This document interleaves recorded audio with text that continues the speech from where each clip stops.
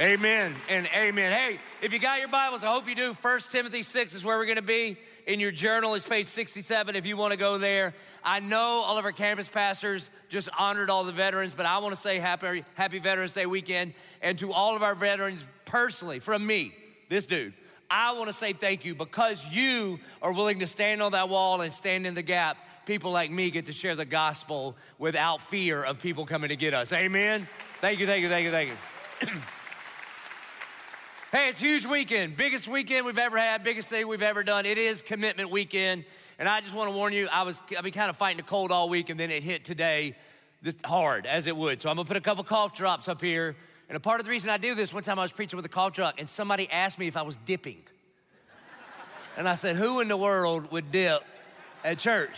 So I'm not. It's just a cough drop. So if I hack with my way through it, just pray about that for me, okay? Hey, I'm reminded of the very first time I ever preached here in what used to be the Hobby Lobby. It was 4 years ago, maybe a little bit more than that. And we were about to do the One Initiative, and this was just a leftover Hobby Lobby at that point. And it was in the One Initiative that we built this out and launched a bunch of campuses. And as I got ready to come over here and preach, one of the things we were doing in the One Initiative is we were rolling out our special needs ministry. And one of my guys, man, a dear friend of mine named Henry. Henry's one of our VIPs in our special needs ministry. And I saw him, and he serves here in a whole bunch of different capacities. And I walked up to him and I said, Henry, will you pray for me? Because I was about to preach. And he goes, what do I pray about? And I said, buddy, I'm a little bit nervous. And so he put his hand on my shoulder and he said this, dear God, don't let Joe be nervous. Then he said, and make him preach good. Amen. So the reason I tell you that is today is Commitment Sunday. So I want to echo Henry's prayer to you. Don't be nervous. I'm going to try to preach good.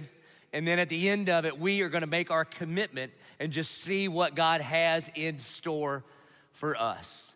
I want you to go to 1 Timothy.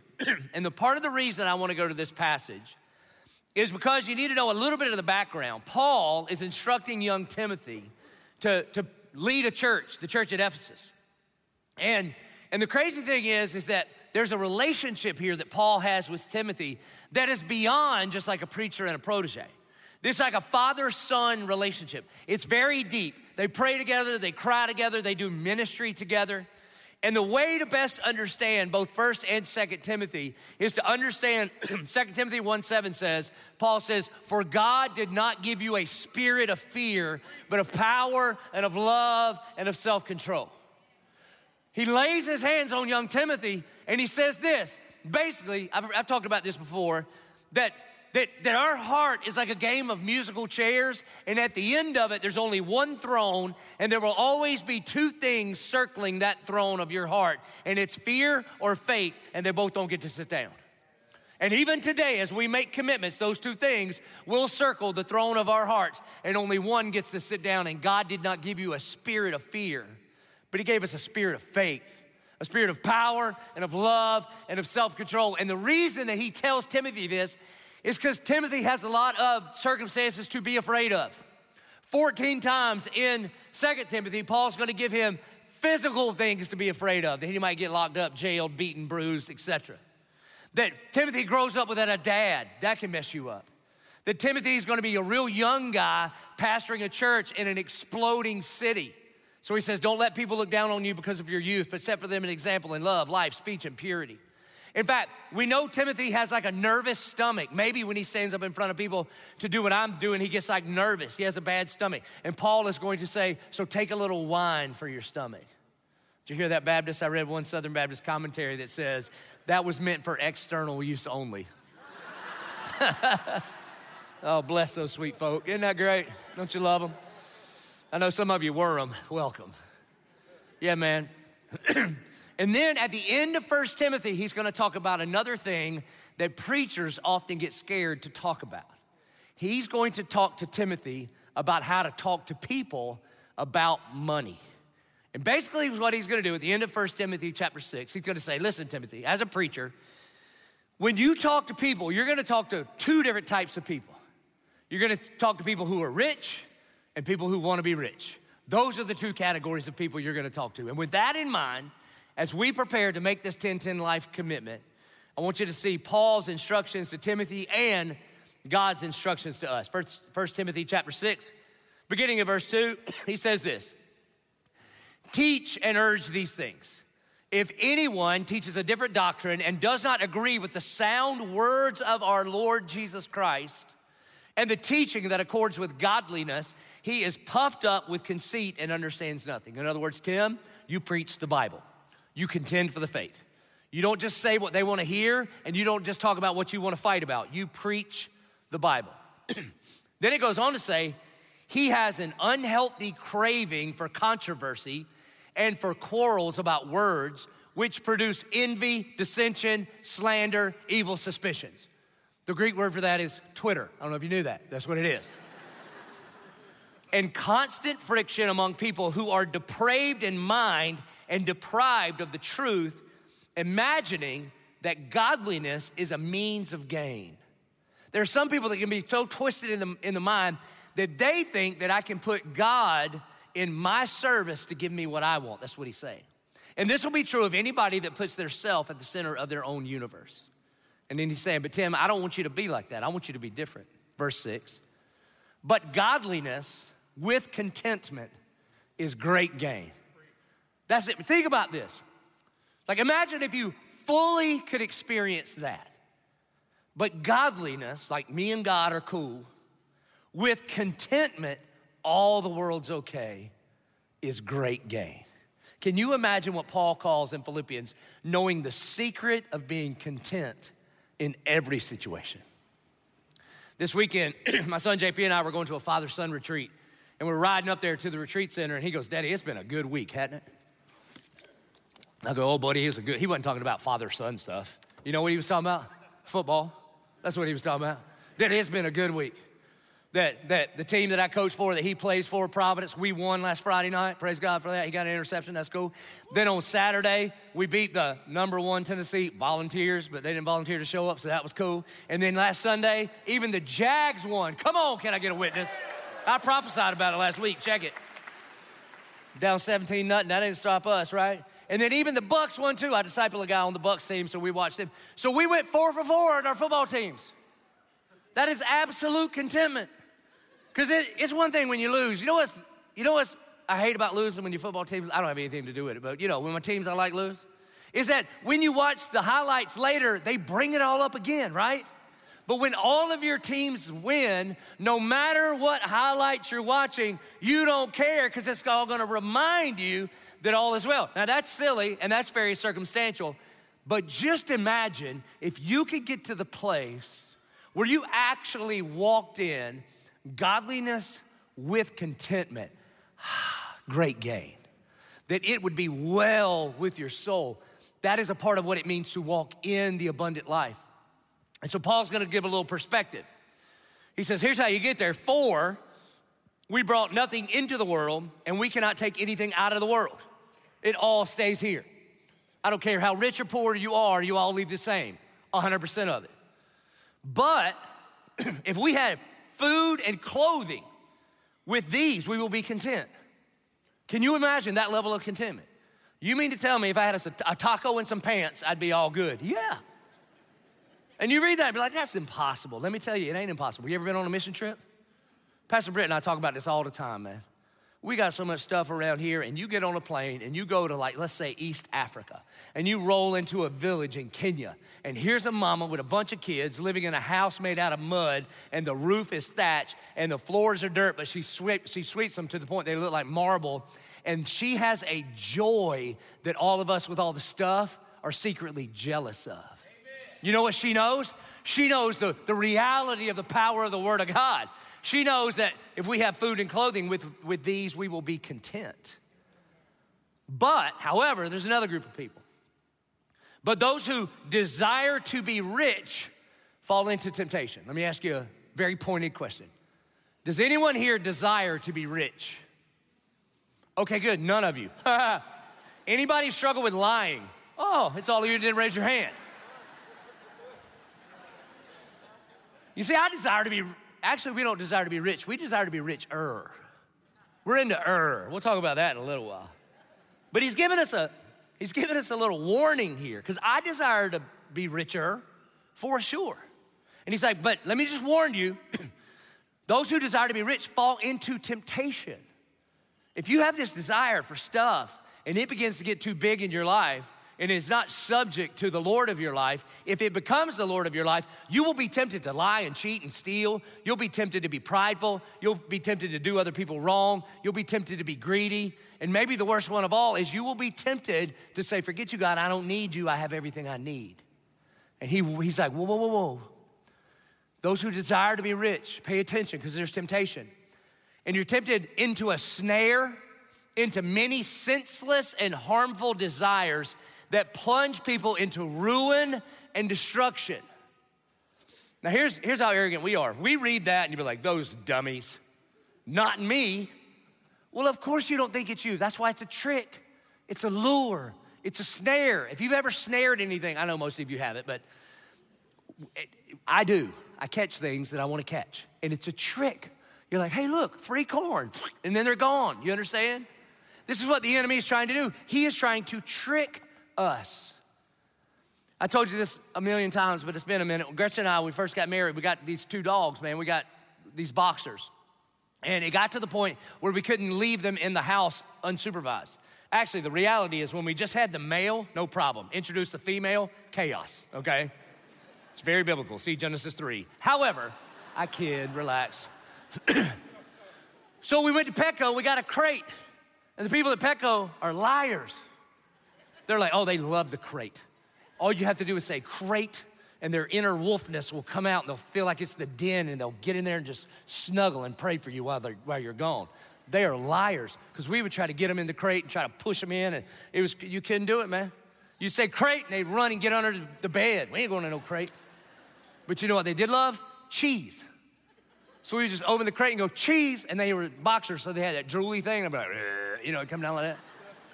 And then you would throw the cheese in the crate. They would dive in thinking, how lucky are we? We got cheese. And we would close the door and they'd be like, oh crap, the crate. Every day, 3 or 4 times a day it worked. And we would think, what a dumb dog. And then we walk out and the enemy goes, cheese. And we're like, hey, I like cheese. It's just different kind of cheese. This is what he's saying, that if you're not careful, we can plunge into ruin and destruction. And you would say, oh, who would do that? Oh man, any children of the 90s and you made it out?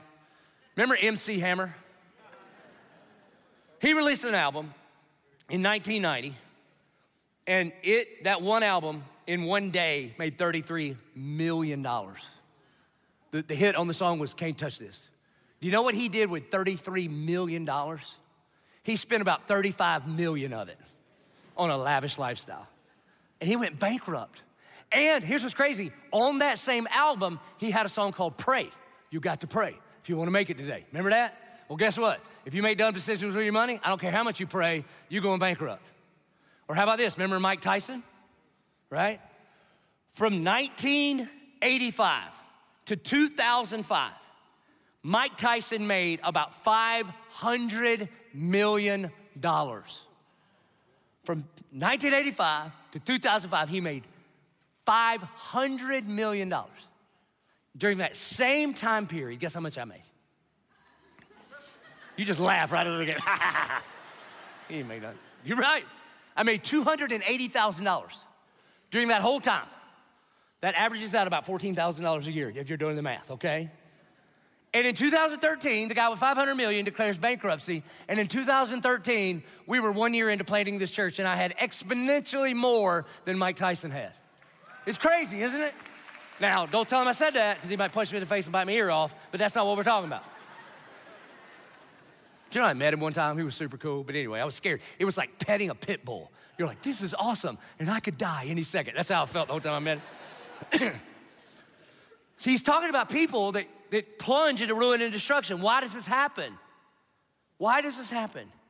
Here's how easily we are to be tricked, because you don't think it could happen to you.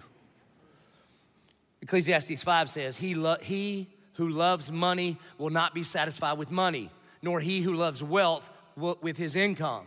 This is also vanity.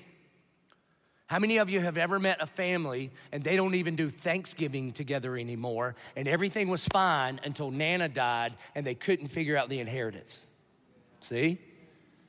How many ever knew some people, good church buddies, and they planted a business together, they started a business together, and when they had no money, no problems, but when money got involved, just like the 20th century philosopher Biggie used to say, more money, more problems, and now these people don't even go to church together anymore. How many of you have ever seen a marriage that was torn apart because they couldn't agree on this, on money? Be careful. It's a snare. It's a trap.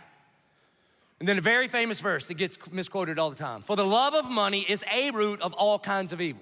The Bible does not say money is the root of all evil. But the love of money is a root of all kinds of evil. Why?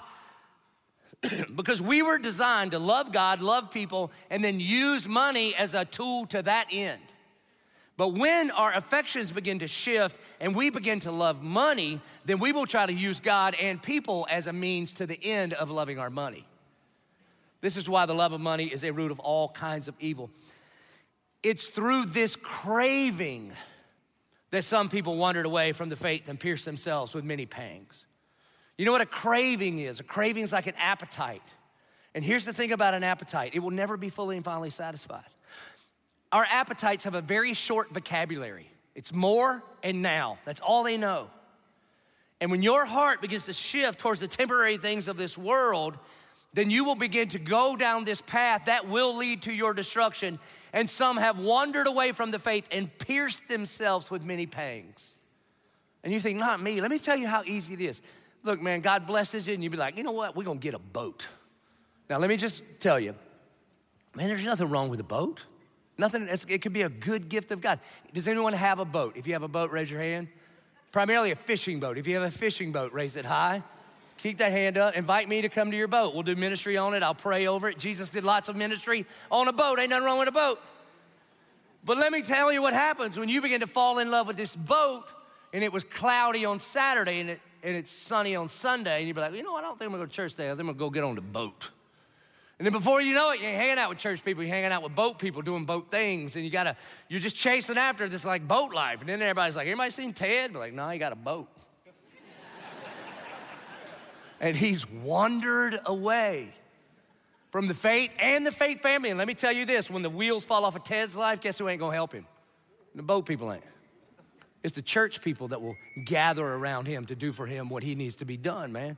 He's just warning us. He says, be careful, be careful, be careful. Because every single one of us are prone to wander, Lord, I feel it, prone to leave the God I love. And then, remember, Paul's gonna preach here for a second. Remember, he's warning his son. And part of the reason I wanted to look at this passage together is because I do not consider what I get to do as your pastor, this ain't like a job for me, man. I don't clock out. This isn't just like a role I play. They're like Timothy had this spiritual son. Paul had the spiritual son, Timothy. Me getting to love and care for it and nurture this flock, I want this for you. I don't want anything from you. I want the abundant life for you. And so with a great passion, Paul is warning his spiritual son, Timothy. Verse 11, he says, but as for you, O man of God, flee these things. Pursue righteousness and godliness, faith, love, steadfastness, gentleness. Fight the good fight of faith. Take hold of the eternal life to which you were called and about which you made the good confession in the presence of many witnesses. And I charge you in the presence of God, who gives life to all things, and of Christ Jesus, who in his testimony before Pontius Pilate made the good confession, to keep the commandment unstained and free from reproach until the appearing of our Lord Jesus Christ. And Paul gets all caught up in his own sermon, which he will display at the proper time. He who is the blessed and only sovereign, King of kings and Lord of lords, who alone has immortality, who dwells in unapproachable light, whom no one has ever seen or can see. To him be honor and eternal dominion. Amen. That's what he does. And here's how you know Paul's a preacher. He says amen. And he's got like 30 more minutes. Don't you love that? And you look at that and you think, hold on, is this out of place? Why is there a doxology right in the middle of a money talk? It's not out of place at all. Because when we get our eyes fixed on the temporary things of this world, we will always be let down. But when we get our eyes fixed on Jesus, the author and the creator of all things, who is the King of Kings and Lord of Lords, then we can walk in that freedom that brings that godliness and contentment that we're looking for. That's what he's saying. So listen to me, church. In this 10-10 life, I don't want you to respond in generosity to a sermon. I want you to live a life of generosity in response to the good news of the gospel of Jesus Christ. That he is first, that he loves first, that he went first. And then what we do is respond to him by bringing him our first and our best. Verse 17, now he's gonna shift gears. So he's talked to the people who wanna be rich. He's like, hey, let me warn you. And again, that's all of us. And then in verse 17, he says, as for the rich in this present age. Now he's gonna talk to rich people. He said, when you talk to rich people, this is what you say. Here's the problem when the Bible talks about rich people. None of us think the Bible's talking about us. You're like, you get them, Pastor. You tell those rich people. I know some rich people. They need to listen to this. Well, here's the thing.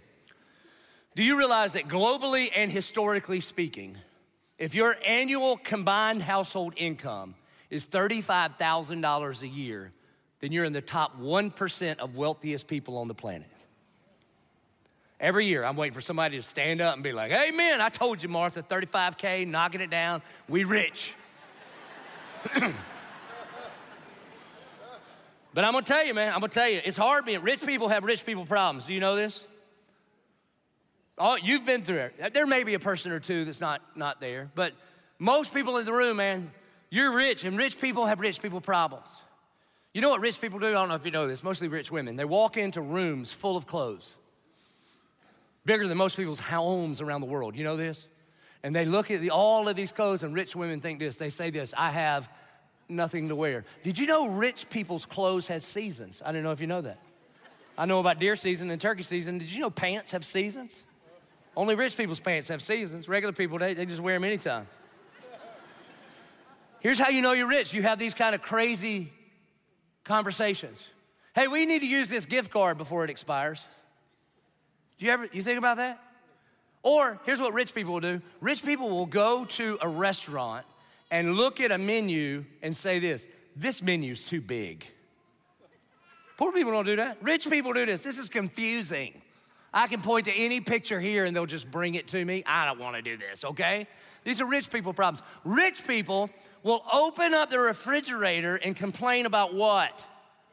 There's no room to put our leftovers in here. What are we doing? You see, guess what? Guess what? You're rich. Yeah, rich. Here's one that you're gonna struggle with in the next 25 days, especially if you're married. Rich husbands are gonna say to their rich wives, you won't say this, but you'll feel it. Man, I gotta go buy you something for Christmas that you don't need, because you're gonna buy me something for Christmas that I don't need, and I don't wanna go out and do that. Isn't that crazy? It's hard being rich. Jesus says it's easier for a camel to go through the eye of a needle than it is for rich people to make it to heaven.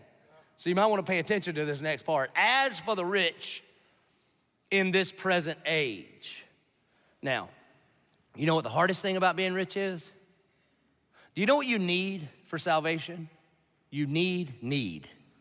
And when you're rich, you don't feel like you need anything. That's the biggest danger of it all. And so he says, all right, Timothy, when you're talking to rich people, or all right, Joby, when you're talking to 1122, charge them.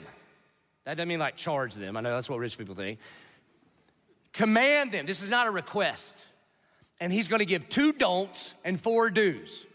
So there's twice as many positives as there are warnings.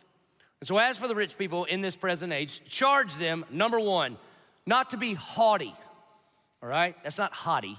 It's not like, oh my God, look good. That's not that. Haughty means like arrogant. Haughty means entitled. Haughty means I deserve this. And what he's saying is, listen, everything you have is a blood-bought grace gift from God to you. So don't be entitled, be grateful. Because here's the thing, I've told you this all the time. Like if you're a teenager driving a sweet car, nobody thinks you're awesome, teenager. Everybody's like, cool, your mom lets you drive her Mercedes. That's cute, all right? Nah, man. And listen, dude, if you're haughty, if you think you're awesome, God will humble you. Years ago, one of our elders had a Porsche Turbo, all right? And I didn't even know you're supposed to call it Porsche, right? So if you just call it Porsche, you're not supposed to call it that. I didn't know that, but Porsche people get mad, okay? And he told me, he was like, anytime you want to drive this thing, anytime for whatever reason, you can come and pick it up and take it out anytime you want. And honestly, I rarely did it because I was terrified. I would get in this thing and it cost more than my first house. And I was like, But about one time a year, I would take Gretchen out for our anniversary and I would go get the Porsche Turbo. And I'm telling you, when I pulled out of his neighborhood, I felt like Tom Cruise. Do you know what I mean? I didn't just go home. I rode all over town. You know you can do over 100 on the Beach Boulevard Bridge, allegedly, okay? Every stoplight I'd pull up to, and I'd be like, come on, you want some of this? As if I had anything to do with it. In fact, one time we were going to this fancy restaurant, and when we pulled up, they did not have valet, and I left. She's like, where are you going? I was like, I ain't parking out there and just walking. I'm pulling up in here and getting out and handing somebody the keys to my one-day Porsche. That's what I'm doing, okay? And so in my arrogance, we were going home. We used to live in the woods, and they have like the little gate thing, but we didn't have the sticker because I'd borrowed the car, so you had to like pull up next to the person. And so I pull up to get in my neighborhood, and the guard gate's waiting, and I'm looking for the window, how to roll down the window. Because in America, it's over here like normal people. Apparently in Germany, they want you to roll the window over here. I couldn't find how to roll down the window. I had to open the door and go, it's not my car. The lady went, you think? All right, so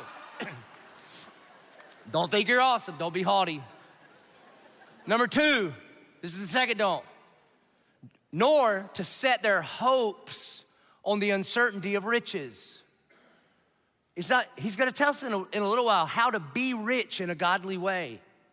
But when we set our hopes on the uncertainty of riches, it's a problem. And the reason is because money, like every other idol, will always let you down. Your money lies to you and me, because here's what your money tells you. If you love me, I'll love you back.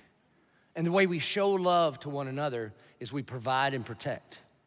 And money cannot bring you the security or the satisfaction that you're looking for. Only the sovereign king of the universe that can provide you with that. And notice, 2,000 years ago, he says this, don't set your hopes on the uncertainty of riches. Do I need to talk about our economy right now? I mean, it just goes in these waves. What you think you had, you don't have anymore. And he says, so if you put your hope there, that is a misplaced hope, and it will always let you down. So 1 is don't be haughty. 2 is don't set your hope on the uncertainty of riches. And now we're gonna get 4 positives. Number 3, but put your hope on God, who richly provides us with everything to, what's that next word? Let's try that one. That was the most miserable time, the word enjoy. Enjoy. That's what's wrong with you people. One more time.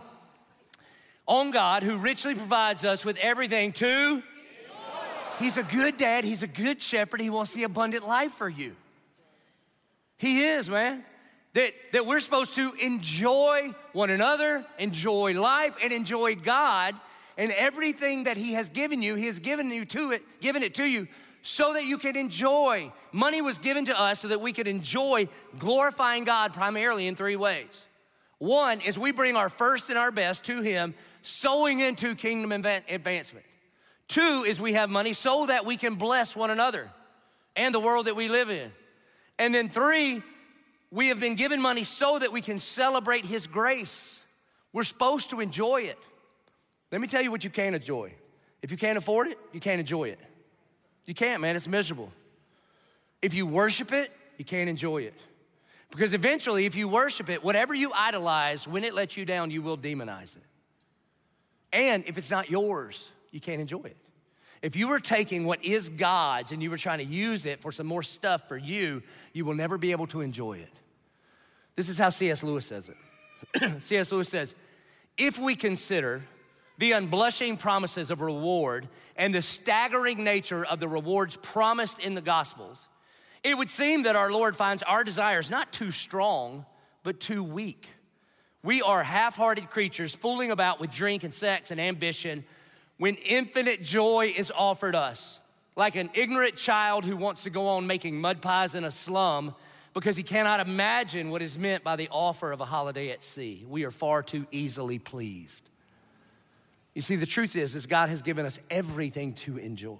We bring our first and best to him, and then we bless some other people, and then we celebrate his grace. That's what we're supposed to do with all of it. Listen, I rail on the prosperity gospel all the time because it's heresy. Because the fundamental heresy of the prosperity gospel is, God, I go first, I'm preeminent, and then you owe me health, wealth, and happiness. But just as dangerous is the poverty gospel, as if God is not a good dad that doesn't want to give good gifts to his kids.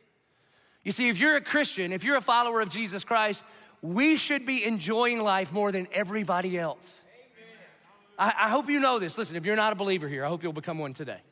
And I've got good news. Did you realize that because I'm a Christian, if you're not, my steaks taste better than your steaks? That's a fact, man. You don't even know that. And you're like, how could that be? Here's how. Because when you eat a steak, at best you can appreciate the cow. And I know the one that came up with the idea of cow. But think about this, God in his infinite wisdom, he came up with the idea of cow and pig and put them together in what we call the bacon wrapped filet. And you can eat that thing at medium rare just as God intended it. And listen, man, when Jesus pushed up on his nail-pierced feet and says, it is finished, it was primarily about paying our sin debt, but you know what was included in that? Bacon wrapped filet. Old covenant, can't eat the pig and you can't eat the blood. In the new covenant, you put those things together, and when you eat that steak, your worship does not terminate on the restaurant or the steak or the cow. Your worship rises up to the creator of the steak and the cow, and you begin to say, bless the Lord, O my soul, and all that is within me. Bless his holy name, amen? So if you're not enjoying this life, you're not doing it right. You're not doing it right. Now listen, if you're taking God's money that you know he called you to sow into his kingdom to buy you steak with, stolen steak don't taste that good, I'm telling you. Listen, in the book of Deuteronomy, which is not exactly the feel-good hit of the century, can we agree on that? In Deuteronomy, the first 20 chapters, no, the first 12 chapters or so, are all about Moses talking to the people of here's how you put on a festival. Here's how you throw a party. They called them festivals back then. And it's all about the sacrifice you bring. It's all about the tithe you bring. It's all about giving of your first fruit offering to the one true God because you trust him. And as an act of worship, you bring to him what is his. And so after you have brought all that is his, then you get this commandment in Deuteronomy 14:26. So after you've brought God what's his, he talks about how you glorify God with the rest of it. And he says, and spend the money for whatever you desire. Oxen or sheep or wine or strong drink. Sorry, Baptist, it just says what it says. Whatever your appetite craves, and you shall eat there before the Lord your God and rejoice, you and your household. That God's people are supposed to enjoy the party better than anybody else. Listen to it in King James, man. I don't often use King James, but listen to it in King James. And thou shalt bestow that money for whatsoever thy soul lusteth after. That sounds like a sin.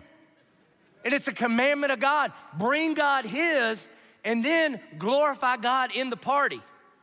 For oxen or sheep or wine or strong drink or for whatsoever thy soul desireth, and thou shalt eat there before the Lord thy God, and thou shalt rejoice, thou and thine household. You see, Jesus changes everything, man. He changes everything. So what do? You bring God to what is God's. God loves a cheerful giver. And so we gladly bring to him what he's called us to bring to him. Like we enjoy the bringing, because when you know Jesus, what you enjoy begins to change. And then we decide that 100% of all that we have is his, and we are going to leverage it in such a way so that thine and thy household enjoy every good and perfect gift. So the third thing is this, that you should enjoy. Number 4 is this, they are to do good, be rich in good works. What this means practically for us is go to the website and sign up for the 1010 Life. Be rich in good works. Volunteer for one of the areas of abundant life that we're making available to you. Number 5, to be generous and ready to share. Let me ask you this.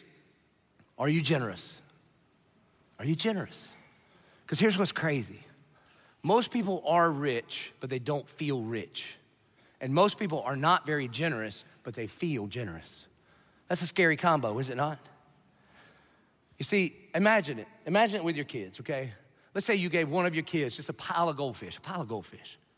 And then one of your other kids comes up and says, can I get some goldfish? But get it from your brother. And so the brother with the goldfish, sister comes up, can I get some goldfish? And they're like, well, you know what? I think, ooh. Is it just my kids? I tell you what, how about this one right here? I ate half of it, fell out my mouth, and the dog licked it, but you can have that one. If you saw that, what would you say to your child? Who do you think these goldfish are? Why would you not share them with your sister? Do you not understand that I can give you abundantly more than you ever hoped or imagined in goldfish? And if I can't trust you with this little bit of goldfish, you think I'm gonna give you more goldfish? Surely that's how you would parent. So let me ask you this, church. If you were God, would you give you more money? Because everybody thinks if I just had some more money, it'd solve all my problems. Really? Really? Because the Bible tends to say whatever you do with this little bit will be the same that you do with a lot. And if you're not trustworthy with a little bit, why in the world would God invest in you if you would not leverage your finances the way God tells us to? You see, he says, be generous and ready to share, thus storing up treasures for themselves as a good foundation for the future, so that they may take hold of that which is truly life. So what is life for you? Is life for you defined as an abundance of possessions, or are you ready to chase after the abundant life that Christ has for us? Because I'm telling you, man, when you love Jesus, when you know Jesus, when you abide in Jesus, what we enjoy begins to change into the things that he enjoys. You don't just bring what you're gonna bring to him as like some kind of duty that you have to follow through on, but you begin to enjoy things differently. You begin to enjoy sowing into the kingdom and knowing that every time you see one of these videos of life change that we share, that you invested in that. When we plant churches all over the world, that you invested in that. But not only that, also in your personal life, you will begin to prioritize and enjoy the people at your house over the address that your house is at. You'll begin to prioritize and appreciate the ride that you're able to give someone in need over the ride that you're in because you're just trying to impress people with your cool car. You'll begin to enjoy the smile of a friend way more than them being impressed with your new set of clothes. You'll begin to enjoy the people that you serve and make memories with way more than the places you get to go. You'll begin to enjoy the laughter at the table way more than the fact that you can get a table at such and such restaurant. And when you begin to live that kind of upside down kingdom life, then you, walking in the footsteps of Jesus, learn the secret of being content in any and every situation. And so I'm gonna give you an opportunity to make a bold step of faith. Last Friday night, over 1,000 of our leaders gathered together right here, and they said, we wanna go first. It was a thing we called Advanced Commitment Night. And a whole bunch of them shared testimony about what God is doing in their life. I want you to take just a minute and be encouraged by their testimony. Check this out.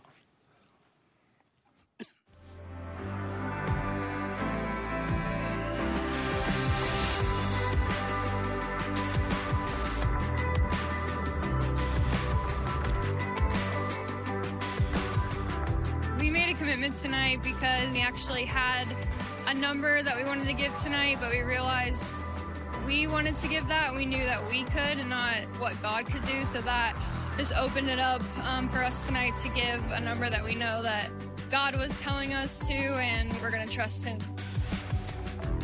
When I hear abundant life, I think Jesus talking about he's gonna take care of us the same way he takes care of the birds, of the air, and the flowers of the field. So knowing that he has his best in mind for me, regardless of what situation I'm in.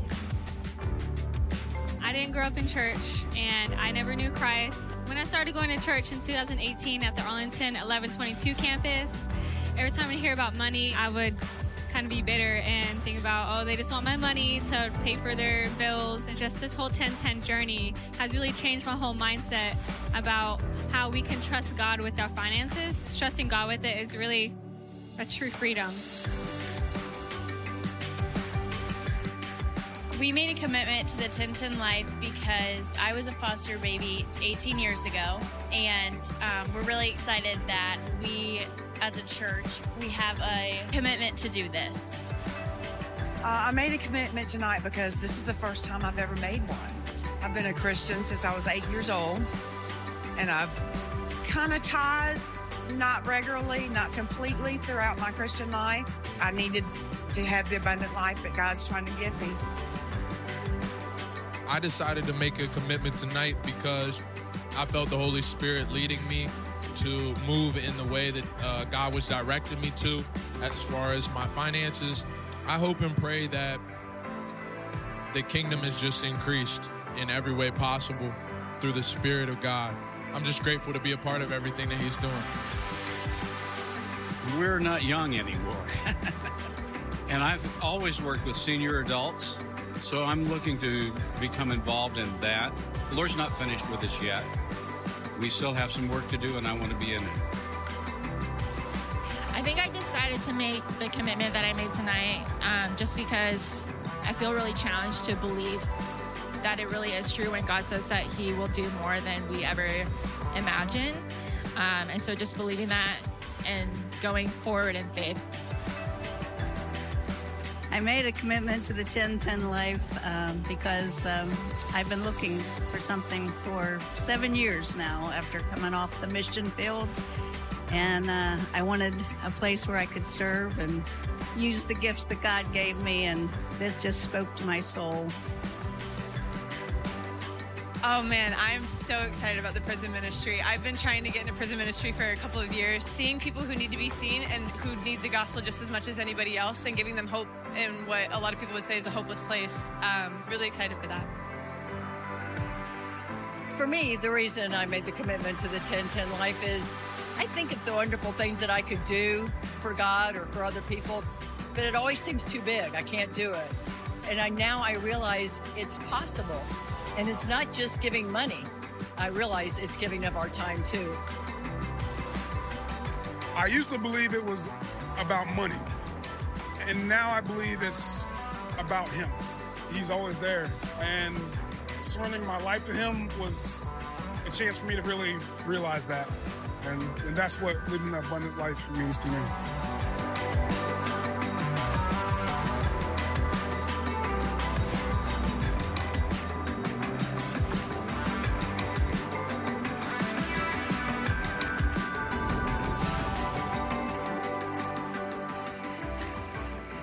Amen. I love the testimonies of our folks. Now it's your turn. If you would grab the card that looks like this, it was on your seat back or on your seat, depending.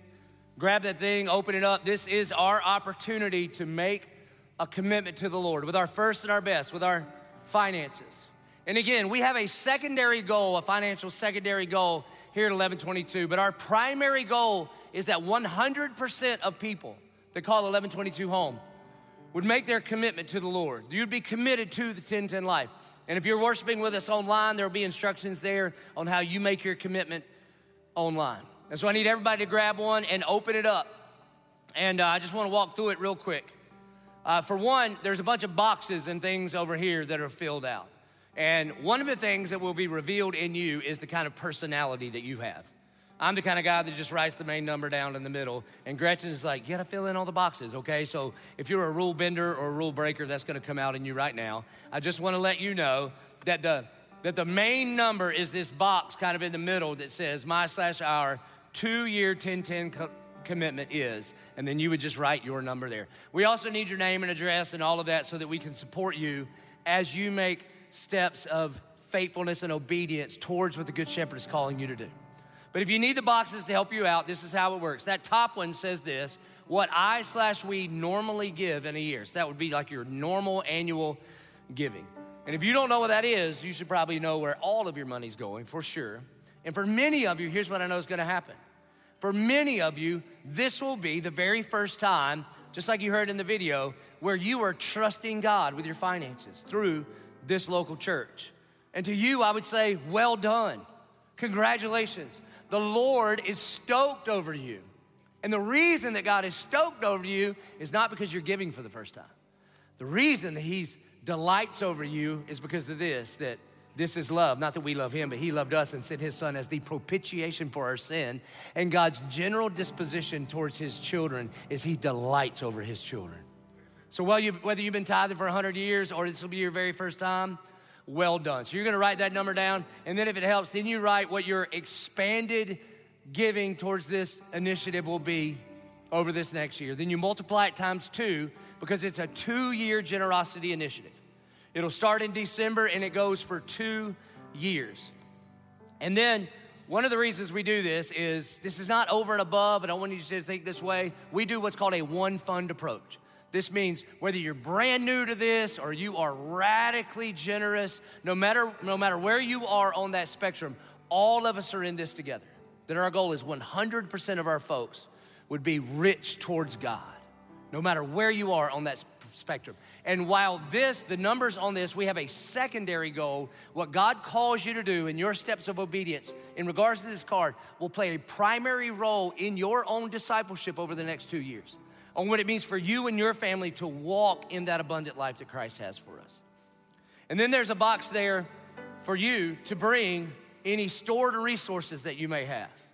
That maybe God is calling you not to just trust him with what's going to come in going forward, but to look back over your past and his faithfulness towards you, and you've got some barns with some stuff in it or some accounts with some money in it, and you think, you know what? God is leading me to transfer that from my account to his account for his glory and the advancement of the good news of the gospel.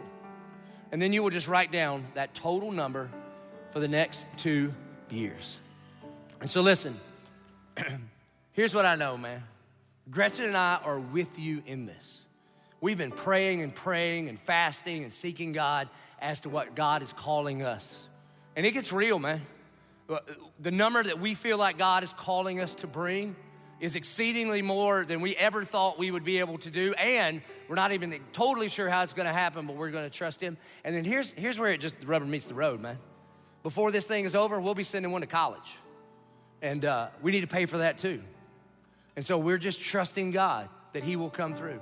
And in fact, speaking of college, we were meeting with one of those like college advisor types, and they instructed us when you're figuring out what college you want to go to, you should, based on your scores, you should have like a reach school, because you never know. They might mess up the paperwork and they let you in. You just never know. And then there's like a safe school, so to make sure you get to move out of the house. And so praise God for that. You understand what I'm saying? And here's what I think. I think some of you came in with that kind of mentality. Like the moment that we began to talk about this, you immediately went to, I know a safe number. I just want to remind you, man, on the throne of your heart, there will be 2 things circling that in this life of musical chairs, and that's faith and fear. And we want to ask God that he would not give us a spirit of fear, because that's not what he gives, but he would give us that spirit of faith to say, God, I trust you. Because there's really 2 ways to figure out what is faithful for you to bring before the Lord. One is like reason and rationality. You just do the math, you cut out a couple things, you add a couple things, you get a sharp pencil in your budget, and by reason, you come up with a number. The other way, this is what Gretchen and I have done, is revelation. You see, because the whole point of the 10-10 life is that he's the good shepherd. He speaks to his sheep. His sheep know his voice. They recognize his voice. They follow his voice. And whenever we take steps of obedience to follow the voice of the good shepherd, it always only leads to life abundantly.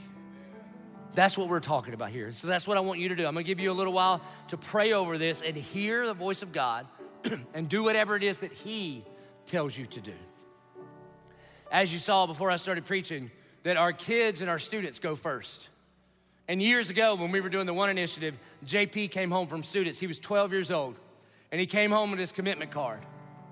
And on a salary of $0 a year, he had written down as his commitment hundreds and hundreds and hundreds of dollars by faith, because he didn't have no money. And I was like, buddy, so glad you're listening to the voice of the shepherd, way to go, but, and his mom was like, how you gonna pay for this? And he didn't say anything spiritual, he's 12, but he said, well, if I can't, I figure my dad can cover me. So we did, we added his number to our number. But, aren't we doing the same thing? Aren't we doing the same thing? That if we will just by faith do what he tells us to do and say, God, this is my first and this is my best. And I'm not even sure how this is going to be possible, but I am believing that my Father can cover me. And listen, I don't know how to rightly explain this, okay? But there's something that happens when we make a faith commitment, a faith step, when we do what our Good Shepherd tells us to do, that just changes things. You see, when in the book of Matthew, when Jesus tells Peter that he is the rock, and upon this rock, the good news of the gospel of Jesus Christ, that Jesus was gonna build his church and the gates of hell would not prevail against it. Right after that, he says, I'm gonna give you the keys of the kingdom of heaven. And then Jesus tells Peter this, there's gonna be some stuff on earth that you bind and it will be bound in heaven. There's gonna be some stuff on earth that you loose and it will be loosed in heaven. And now you can't like buy baptisms, but let me tell you what happened in our own generosity story. 4 years ago in the One Initiative, as Gretchen and I are praying about what God was leading us to give, we wrote down a number that we never believed we would ever be able to do. And by God's faithfulness, we were able to do it and be able to expand it now. But at Advanced Commitment Night 4 years ago, something I had been praying for 28 years was the salvation of my dad. And listen, man, I'm talking about, you realize in my ministry, I have led over 10,000 people to Christ, but I couldn't lead the one dude that I prayed for more than anybody else. It bothered me, made me cry, mess with me. Whenever he would come to town, about 30 minutes into the sermon, I would just punt on where I was going, and I would do a gospel invitation to one person, my dad, and if the rest of you heard it, good for you, okay? I sent him emails, I had conversations with him, all this kind of stuff. But on that night, as we wrote down that number, I said, here's what I'm believing before the One Initiative is over, is that I am praying for the salvation of my dad, and I dunked that card into the tub. Sure enough, the summer before we finished that initiative, I'm sitting in a hotel room working on a sermon on prayer. And Jesus says, what father among you, if his son asked for bread, would give him a stone? And I wrote down in my notes, I have a good dad, even though he didn't know the Lord at that point. And the Spirit of God told me, I don't say that lightly, he told me, text him. And I know it must be the Spirit of God because I don't text nobody, especially something serious or sensitive. That's why I don't return texts, all right? I don't like it. And God said, no, just text him. And so I was like, hey, Daddy, I know you grew up in church and hadn't been in a while, but I've never just come straight out and asked you, have you ever surrendered your life to Christ? And if not, are you ready to do that right now? And I put my phone down. And I waited. It's about 2 minutes, felt like 25. That thing went zip, zip, and I flipped it over, and it just said, I'm ready. I'm ready. And after 30 years of praying for my dad, something was loosed in the heavenlies that opened up my dad's heart, and he put his faith in Jesus Christ. As you are filling this out, I need you to be praying the big, bold, audacious, God, I need you to move in a way only you can move kind of prayers. Because do you realize what you're holding in your hand here? Think about what we're doing with the 10-10 Life. God is going to use our commitments, though they might not seem like much. It's like a little boy with some bread and some fish, and we bring it to God, and we go like, Jesus is more important in your hands than mine. You realize some things are gonna happen? Some mamas are going to embrace life, and there are gonna be babies that get born that would not have gotten born without your step of obedience. There are gonna be foster kids that get raised up in a Christian home, and they're gonna meet Jesus and be reunited with their birth parents, and they're both gonna meet Jesus, and their great-grandchildren's legacy will be changed because God's gonna use your faithfulness. That our special needs community is going to be loved on in such a way that the whole world's gonna scratch their head and go, what's going on there? And what's gonna be going on there is the shepherd is bringing abundant life. Listen, there are women right now, this very second, caught up in human trafficking, and they are begging God, God, would you please help me and save me? And God is going to use your step of obedience to kick down the door and rescue that girl in the name of Jesus. That's going to be it. That's going to happen.